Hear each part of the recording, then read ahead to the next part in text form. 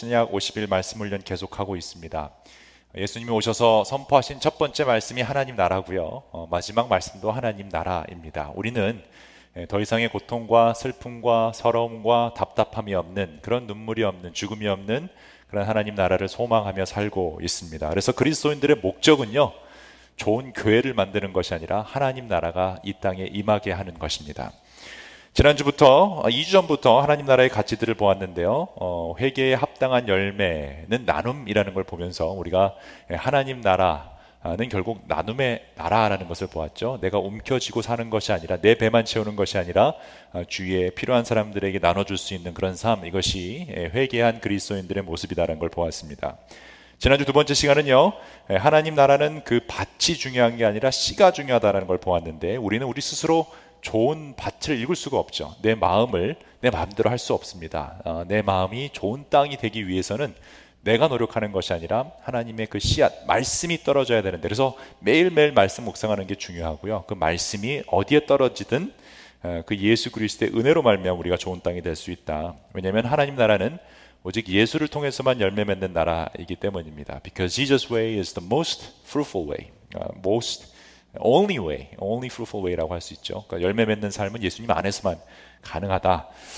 자, 오늘은 사랑한다면이란 제목으로 하나님 나라에 속한 이 사랑에 대해서 우리 같이 한번 하나님 말씀 듣도록 하겠습니다. 오늘날에 현대인들이 겪는 대부분의 이 관계 문제, 골치 아픈 문제는 애정 결핍에서 비롯되는 것 같습니다.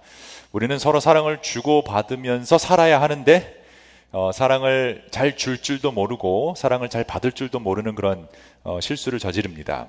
가끔 내가 사랑한다고는 하지만 내 사랑이 상대방에게 상처가 되는 것을 잘 모르고 계속 내 방식대로 사랑하다 보면 큰 상처를 주기 때문이죠. 그러니까 인간관계가 힘든 이유는요, 결국 내가 사랑이라고는 하지만 상처를 주는 것 때문에 어려움을 겪게 되는 것입니다. 그래서 오늘 말씀을 통해서 여러분, 내 삶을 좀, 내 스스로를 돌아보는 시간 가질 수 있으면 좋겠어요. 일주일에 한 번 여러분 주일 예배 나와서 정말 우리가 조용한 가운데 이걸 생각할 수 있는 시간이 많지가 않잖아요. 근데 정말 내 삶을 돌아보면서 과연 내가 던지는 그 말들이 사랑의 말들인지 아니면 상처와 미움의 말들인지를 돌아볼 수 있으면 좋겠습니다. 물론 그리스도인이라면 사랑과 은혜의 원칙으로 살아가야 되죠. 근데 이 사랑이라는 게 참 묘합니다. 나는 사랑한다라고는 하지만 그 표현과 방법이 잘못되었을 때 엄청난 상처로 남겨지기 때문이죠. 그러니까 어떻게 사랑하고 어떤 사랑을 하느냐가 사실 굉장히 중요합니다. 나의 만족을 위한, 내가 생각하는 그런 이기적인 사랑을 한다면 결국 많은 사람들과 부딪힐 수밖에 없고요, 상처를 줄 수밖에 없고 사람들의 마음을 아프게 할 수밖에 없죠. 그러니까 선물로 비유한다면 우리가 상대방이 원하는 걸 줘야 선물이지, 내가 원하는 걸 주면 선물이 될 수 없는 것입니다. 인류 역사를 보면 이렇게 내 이기적인 사랑으로 고집을 피우다가 결국 많은 사람이 다치고 죽는 그런 역사를 우리가 보았습니다. 최근에 이 푸틴 대통령만 봐도 이 잘못된 사랑이 얼마나 안 좋은 결과를 가지고 오는지를 알 수 있죠. 여러분, 푸틴 대통령이요, 러시아를 사랑할까요? 사랑하지 않을까요? I love 러시아를 이렇게 외치죠. 또 이건 제가 I love 러시아 한 게 아니고요, 푸틴 대통령이 I love 러시아를 한다는 거예요. 이 푸틴은 러시아를 사랑합니다. 러시아 국민도 사랑하죠. 그러니까 우크라이나를 침공해서 국익을 위해서 그렇게 하는 것이죠.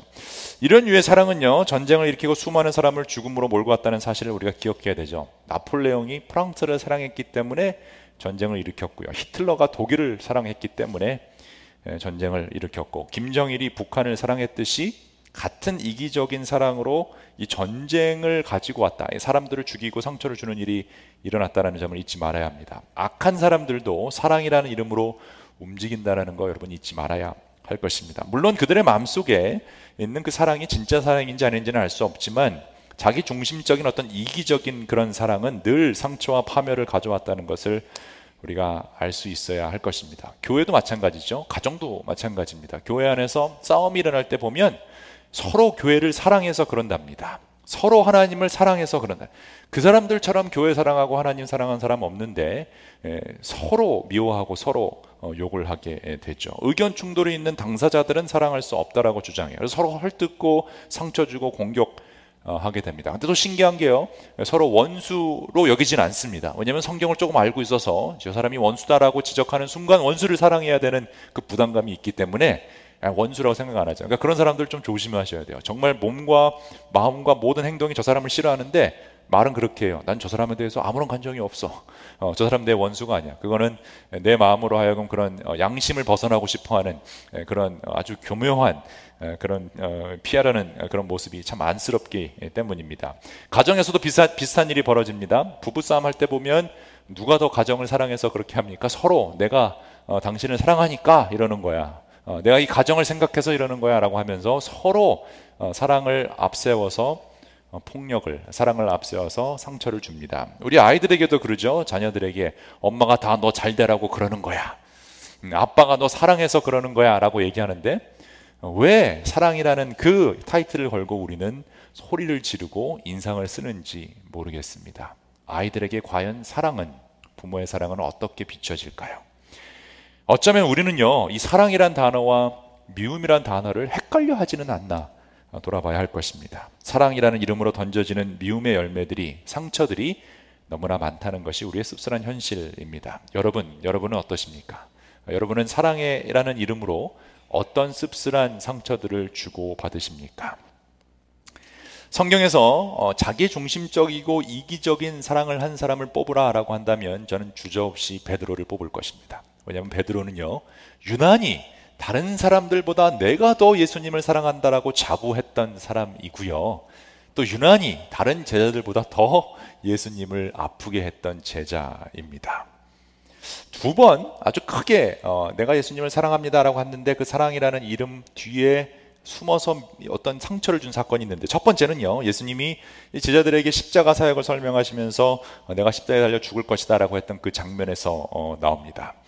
예수님이 로마 제국의 황제가 되는 것이 아니라, 로마 제국을 없애버리고 이스라엘 왕으로 등극하는 것이 아니라 십자가 달려 죽는다고 했더니 갑자기 베드로가 이렇게 얘기를 하죠. 그때부터 예수께서는 자기가 반드시 예루살렘에 올라가야 하며 장로들과 대제장들과 율법학자들에게 많은 고난을 받고 죽임을 당해야 하며 사흘째 되는 날에 살아야 한다는 것을 제자들에게 밝히기 시작하셨다.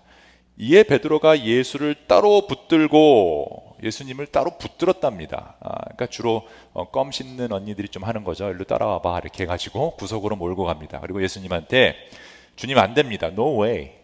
그건 절대 안 된다는 거예요. 절대 그 일이 일어나서는 안 된다. 십자가 이거 있을 수 없다 라고 얘기하면서 어떻게 했다 그래요? 대들었다 라고 얘기합니다. 예수님께 대든 베드로, 이게 이제 놀라운 이유가요, 바로 전에 어떤 사건이 있었냐면, 예수님께서 제자들에게 너희는 나를 누구라 하느냐라고 했을 때 베드로가 정답을 마칩니다. 주는 그리스도시요 살아계신 하나님의 아들이시나이다. 주님이 잘했다 칭찬하죠. 아주 베드로가 사랑이 충만했습니다. 그래, 내가 수제자야 라고 할 정도로 나는 사랑받고 있어. 이게 마태복음 16장 17절에 나오는데요, 그때 예수께서 그에게 이렇게 얘기하십니다. 시몬 바요나야, 시몬이 원래 이름이에요. 바요나는 요나의 아들이라는 뜻인데, 요나의 아들 시몬아, 너는 복이 있다. 너에게 이것을 알려주신 분은 사람이 아니라 하늘에 계신 나의 아버지다. 나도 너에게 말한다. 너는 베드로다. 나는 이 반석 위에 내 교회를 세우겠다. 죽음의 문들이 그걸 이기지 못할 거다. 이렇게 얘기합니다. 굉장한 칭찬이에요. 여러분, 하나님께서 이 사람 성경 인물 중에 이름을 바꾼 케이스가 별로 없습니다. 아브라함이 아브라함 된 케이스, 언약 주실 때 그렇게 했고요. 그다음에 야곱이 이스라엘, 이것도 언약 확인시켜 줄 때 그랬거든요. 그러니까 신약에 와서는 이 베드로, 원래 시몬이었는데 내가 베드로, 너는 반석이라는 뜻인데 이 반석 위에 교회를 세우겠다 하실 정도로 예수님이 어떤 그런 칭찬, 복, 사랑을 듬뿍 받은 어떤 그런 선물을 주십니다. 그리고 나서 바로 예수님은 그 사랑의 결정체인 그 교회가 꼭 기억해야 할, 그리고 교회가 탄생하게 된 그 이유, 십자가의 사역을 말씀하시는데, 이때 예수님을 최고로 사랑한다고 자부했던 베드로가 예수님께 대든 사건이 바로 전에 제가 읽어드렸던 그 사건이에요. 절대 그럴 수 없다. 주님 안 됩니다. 절대로 이런 일이 주님께 일어나서는 안 됩니다. 내가 좀 잘 아는데, 내가 지금 이 메시아 이런 거 조금 잘 알고 주님 내가 사랑해서 하는 말인데 절대 안 된다 라고 하면서 예수님을 혼냅니다. 여러분, 상상이 되십니까? 저는 아무리 생각해도 이게 상상이 안 됩니다. 어떻게 예수님을 따로 불러내서 깡패처럼 이렇게 예수님을 타이르고 절대 안 된다라고 할 수 있을까요? 절대 이게 말이 안 되는 상황이죠. 어떻게 이렇게 무례하게 예수님께 대들 수 있을까? 근데 가만히 생각해 보면요, 성경을 보면 계속 사람들은 하나님께 대든 역사를 기록하고 있습니다. 아담도 하나님께 대들었죠. 그 왜 그 열매 따먹었냐? 다른 거 다 해도 되고 그거 하나 하지 말라고 했는데 그거 왜 먹었어? 그랬더니 아담이 뭐라 그래요? 그 당신이 준 여자 때문에 먹은 거 아니요? 이렇게 사투리를 좀 할 줄 알면, 제가 전라도 사투리로 이런 걸 해야 되는데 그렇게 막 따지는 거죠. 무슨 소리냐, 당신이 줘서 내가 이렇게 된 거 아니냐라고 따지죠. 광야에서도 이스라엘 백성이 계속 따지죠. 왜 물이 없냐, 왜 먹을 게 없냐, 고기 달라. 결국 시내산에서 하나님 어디 있냐라고 해서 자기네들끼리 만들어서 금송아지 만들고, 아 이게 하나님이다라고 하나님 앞에서 대들죠. 그러니 베드로의 이런 무례함은 어쩜 놀랄 일도 아닙니다. 사실 우리도 굉장히 무례하죠. 하나님께 기도할 때 무례합니다. 하나님 앞에 예배 드릴 때 무례해요. 살아가면서 우리가 뭐 하나님 늘 우리와 함께 하십니다, 하나님 사랑합니다 라고 얘기는 하지만 전혀 하나님 사랑하지 않는 모습으로 내 배우자를 대할 때, 우리 자녀들을 대할 때, 주위에 있는 코워커들이나 주위에 있는 사람들을 대할 때 보면 그건 굉장히 무례한 그런 모습들이죠. 사실 우리도 베드로와 별반 다르지 않습니다. 예수님을 사랑한다는 베드로는 자기중심적인 그 이기적인 사랑을 가지고 예수님을 사랑한다고 착각한 것입니다. 그러니까 예수님이 원하셨던 그런 사랑의 모습이 아니라 베드로가 원했던 사랑, 내가 생각하는 사랑, 내가 생각하는 믿음, 내가 생각하는 신앙을 가지고 예수님 절대 죽으면 안 된다라고 생각한 것입니다. 곧 왕이 되실 분이 죽는다는 것은 베드로의 사랑 이야기 속에서는 존재할 수 없었기 때문이죠. 여러분, 우리도 그렇지 않습니까? 사실 배우자를 사랑한다라고 하면서 내가 그려놓은 그 사랑 왕국 속에서 배우자가 그 역할을 맡아주기를 원합니다. 내가 생각하고 있는 사랑받는 사람은 이런 모습이어야 한다라는 착각을 가지고 계속 쪼아대니까 그 사랑은 상처로 배우자에게 다가갑니다. 우리 자녀들도 마찬가지죠. 너무 사랑하고 내 자녀고 사랑해서 이런 걸 하는 건데 우리 자녀들은 그것이 상처로 가슴 깊이 못 박히는 일들이 일어난다라는 것입니다. 베드로는 이런 일방적인 사랑으로 예수님 마음을 아프게 했죠. 근데 이게 첫 번째가 아니었어요. 두 번째 사건은 더 컸습니다. 예수님이 십자가에 달리시기 전에 제자들에게 얘기하죠. 너희들 오늘 다 도망갈 거다라고 했을 때, 여러분 베드로가 뭐라 그런지 아십니까? 주님, 얘네들 다 도망가도 난 안 도망갑니다. 꼭 비교하길 좋아해요. 여러분, 그런 사람들 조심해야 돼요. 교회에서, 여러분 주위에서 얘네들은 가짜고 난 진짜야 라는 분들, 그런 분들 꼭 있거든요. 이 사람들 신앙은 정말 가짜고 내가 진짜야, 내 신앙이, 내 믿음이 제일 뜨겁고 내 말이 맞아, 내가 예언자인 것처럼, 이 사람들은 거짓 선지자인 것처럼 계속 주장하는 사람들, 이단의 특징이죠. 여러분, 이단이 그렇게 어프로치해요. 저거 다 거짓이다라고 하면서 내 말이 맞다, 아니면 우리 교주님이 맞다 이렇게 얘기하면서 끌고 가죠. 그러니까 신앙생활에 있어서 자기 믿음과 어떤 신앙에 대한 확신을 갖는 건 좋은데 지나치게 다른 사람들을 깔아뭉개면서 내 것을 드러내는 사람들은 조심하셔야 돼요. 경계하셔야 돼요. 그런 사람들은 하나같이 베드로같이 자기의 사랑만을 주장하는 사람들이기 때문입니다.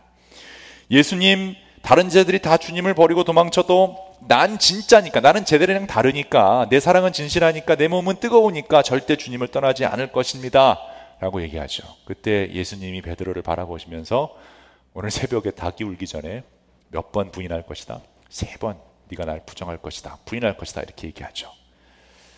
그리고 여러분 잘 아시다시피 베드로는 끝까지 무슨 소리냐라고 하면서 예수님 옆에 있다가 예수님이 잡히는 순간 도망칩니다. 멀찍이 그래도 예수님이 무슨 일이 일어나나 구경하고 있는데, 그때 아마 추웠던 모양이에요. 이 숯불을 피워놓고 이 불을 쬐고 있는데 거기서 어떤 여정이 베드로를 알아봅니다. 나사렛 땅 예수랑 함께 있었던 사람인데 라고 하니까 베드로가 3번 부인하죠. 더 정확히 보면 2번 부인했고요, 마지막 3번째는 욕을 합니다. 저주를 해요. 굉장한 거죠. 그냥 난 모릅니다, 그냥 거짓말한 게 아니고요, 그 여정을 저주합니다. 그리고 십자가에서 예수님은 숨을 거두십니다. 예수님이 죽으시고 무덤에 갇힌 지 3일이 지났습니다. 부활의 소문이 돌기 시작했고 실제로 베드로는 부활의 예수님을 경험하게 됐죠.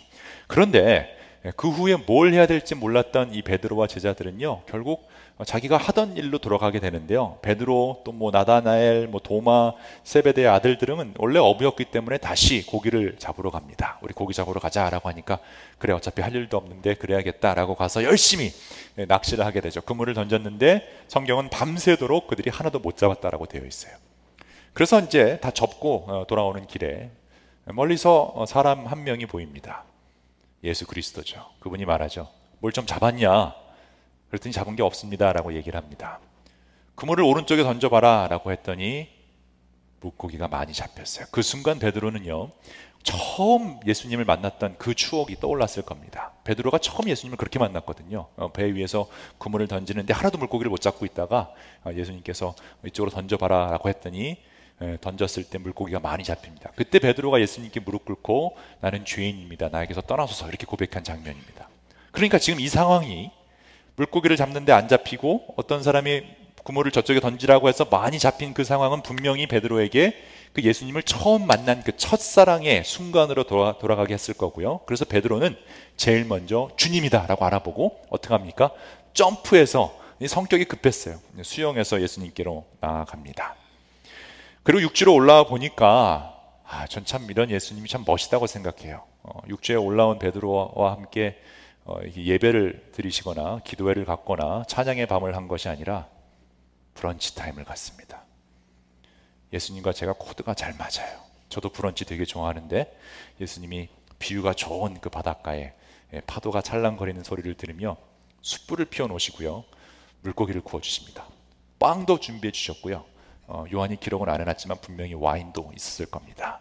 그래서 베드로에게 일로 와서 먹어라 이렇게 얘기하죠. 그리고 니네가 잡은 물고기도 좀 갖고 와라.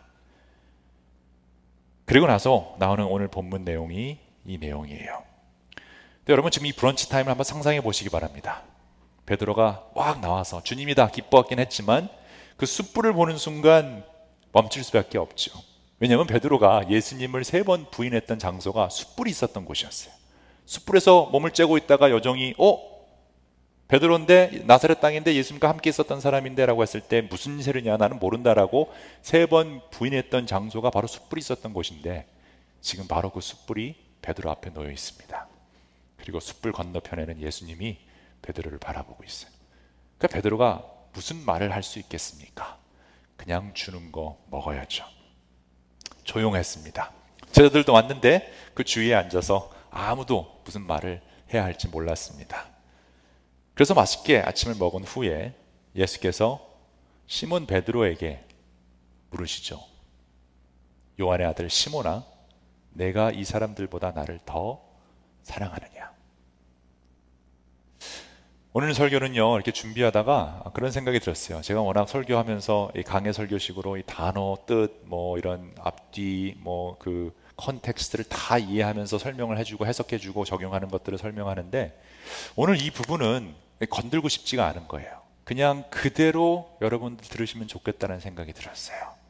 그 대신에 이 시몬이란 이름, 베드로라는 이름 대신에 여러분의 이름을 넣는 거예요. 왜냐하면 지금도 보면 원래 베드로라고 이름이 바뀌었죠.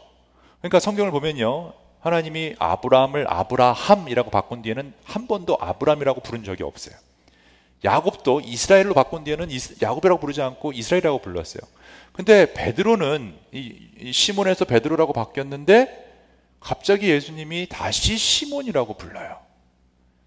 어쩌면 우리를 위해서 그렇지 않았을까라는 생각이 들어요. 그래서 오늘 이 말씀은 그냥 받으면 어떨까라는 생각이 들어요. 그리고 오늘은 설교를 길게 하지 말고 이 사랑에 대한 그런 찬양을 좀 부르면 어떨까. 그래서 여기 계신 분들이 정말 하나님이 여러분을 사랑하시고 그 사랑만이 우리의 정체성을 드러낼 수 있다는 것을 경험하면 좋겠다는 생각이 들었습니다. 요한의 아들 시몬아, 내가 이 사람들보다 나를 더 사랑하느냐? 베드로가 대답합니다. 주님, 그렇습니다. 내가 주님을 사랑하는 줄을 주님께서 아십니다. 예수께서 그에게 말씀하시죠. 내 어린 양떼를 먹여라. 그리고 조금 뒤에 두 번째로 또 예수님이 물으십니다. 요한의 아들 시몬아, 내가 나를 사랑하느냐? 베드로가 대답합니다. 주님, 그렇습니다. 내가 주님을 사랑하는 줄 주님께서 다 아시지 않습니까? 내 양떼를 쳐라. 또 좀 이따가 예수님이 3번째로 물으시는데 아마 마음에 부담이 왔을 겁니다. 그리고 본인이 3번 부인했다라는 사실도 떠올리면서 요한의 아들 시몬아, 내가 나를 사랑하느냐? 그때 베드로는 예수께서 내가 나를 사랑하느냐 하고 3번이나 물으심으로 불안해서 주님께서는 모든 것을 아십니다. 그러므로 내가 주님을 사랑하는 줄을 주님께서 아십니다 하고 대답하였다. 예수께서 마지막으로 그에게 말씀하시죠. 내 양떼를 먹여라. 어쩌면 오늘 본문은요, 우리가 어떤 삶을 살아야 하고 어떻게 신앙생활을 해야 하며 도대체 이 복잡한 세상에서 내가 가야 할 어떤 그런 방향성이 무엇인지를 설명해 주기보다 도대체 나는 누구인가에 대한 고민하는 기회를 주는 듯합니다.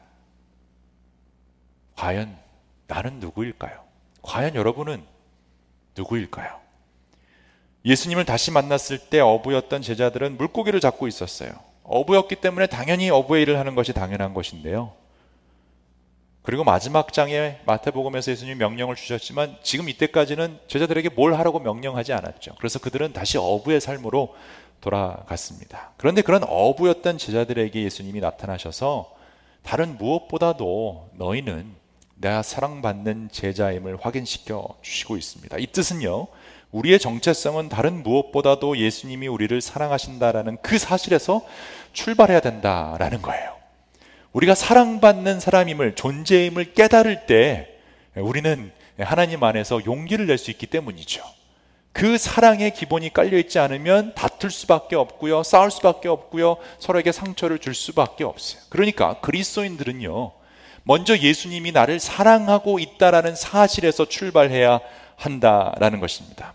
이 뜻은 여러분이 실패를 했다 해도, 어떤 실수를 저질렀다고 해도, 도저히 용서받지 못할 저주를 퍼부었다고 해도 예수님은 여전히 브런치 타임에 여러분을 초대하고 계신다라는 사실을 믿으셔야 한다라는 것이에요. 그리고 세상의 어지러움과 스트레스와 그런 힘든 그런 삶 가운데서 시무룩한 여러분을 바라보시며 구운 물고기도 주시고 빵도 주시고 와인도 주시면서 우리로 하여금 다시 한번 주님을 사랑할 수 있는 고백의 찬스를 주시고 있다는 거예요. 예수님은 절대 여러분들을 하여금 먼저 사랑한다라고 얘기하라고 요구하시지 않았다는 사실 여러분 기억하셔야 돼요. 먼저 빨리 얘기해라, 그럼 내가 용서해 줄게, 그게 아니잖아요. 먼저 그 자리로 초대해 주셨고요, 먼저 물고기와 빵을 주셨고, 먼저 물어보셨어요. 요한의 아들 시몬아, 내가 나를 사랑하느냐? 그러니까 우리가 해야 될 것은 네 주님 사랑합니다 라고 대답해야 돼요. 그 사랑한다라는 말이 정말 남사스러워서 내가 못한다면 베드로처럼 주님이 아십니다 라고 반응할 때 우리는 하나님의 사랑받는 자녀로서의 정체성이 확립될 수 있다라는 것입니다. 이것은 우리 자녀들에게도 똑같이 적용되고 배우자에게도 똑같이 적용되죠.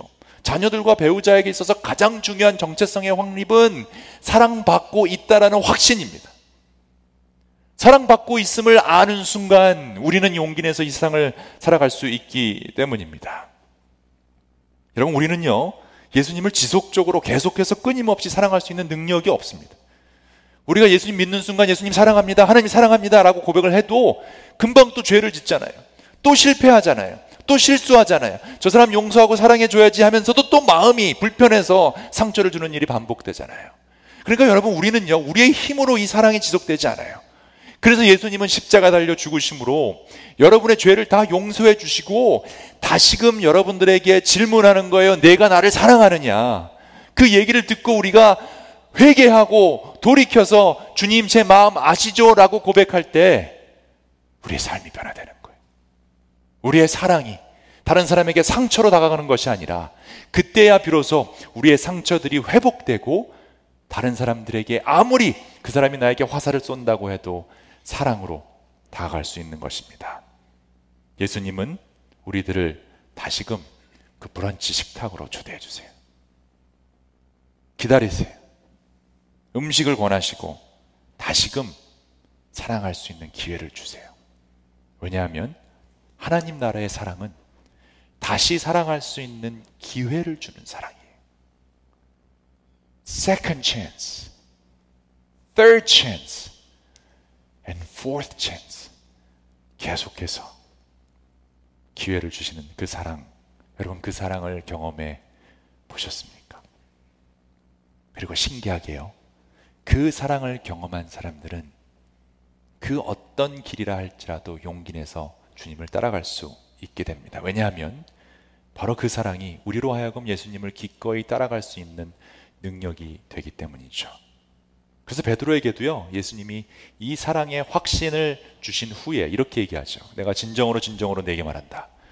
젊어서는 스스로 띠를 띠고 내가 가고 싶은 곳으로 다녔으나 내가 늙어서는 남들이 내 팔을 벌릴 것이고 너를 묶어서 내가 바라지 않는 곳으로 너를 끌고 갈 것이다. 이것은요, 베드로가 어떤 죽음으로 하나님께 영광을 돌릴 것인가를 암시하신 것인데, 전승에 따르면 베드로는 십자가에 달려 죽었는데 우리 주님처럼 죽을 수 없다라고 해서 거꾸로 매달려서 죽었다라고 하죠. 그리고 예수님이 이렇게 얘기하십니다. 나를 따라라. 나를 따라라. If you love me, you follow me. 그 사랑이 주님을 따라갈 수 있는 능력을 준다라는 거예요. 사랑하는 여러분, 말씀을 마치도록 하겠습니다. 오늘 본문에서 들려주시는 하나님의 음성을 여러분 들으셔야 할 겁니다. 예수님이 이미 십자가에서 여러분의 모든 죄를 사해 주셨고요, 여러분이 3번 부인한 거, 여태까지 3번뿐만이 아니죠. 많은 사람들 앞에서, 세상에서 여러분 우리가 주님 믿는다는 거, 하나님 나라의 방식대로 살아가려고 할 때, 주님 뜻대로 그 진실을, 정도를 쫓아가려고 할 때 유혹받아서 우리가 이쪽으로 좌로나 우로나 치우친 적 되게 많죠. 그래서 예수님 마음을 아프게 하고 하나님 마음 아프게 한 적 많이 있어요. 그런데 바로 그것 때문에 예수님은 십자가 달려 죽으심으로 이제는 다시금 주님을 사랑할 수 있는 그런 기회를 우리에게 주신 겁니다. 그러니까 그 기회 좀 잡으셨으면 좋겠어요. 오늘 여러분에게 사랑하는 누구누구야, 내가 나를 사랑하느냐 라고 했을 때, 내 주님이 내 마음 알고 있지 않으십니까? 라고 대답할 수 있어야 합니다. 그 기회를 잡으세요. 그리고 정말 예수님을 사랑하신다면 여러분, 우리가 다른 것 따라가지 말고요, 예수님 따라갑시다. 이 사람 저 사람 따라가지 말고, 이 사상 저 사상 따라가지 말고, 이 돈 저 명예 따라가지 말고, 정말 예수님 가신 그 길을 따라가려고 노력하다 보면, 그러면 우리 길은 주님이 함께 하시는 놀라운 축복의 길이 될 것입니다. 여러분 기억하십시오. 예수님을 사랑한다면 예수님 따라가는 게 당연하잖아요. 예수님 사랑하면 예수님 길을 가는 건 너무나 당연한 길이. 그러니까 여러분 스스로 생각해 보세요. 과연 나는 누구를 따라가고 있나? 어떤 사상을 따라가고 있나?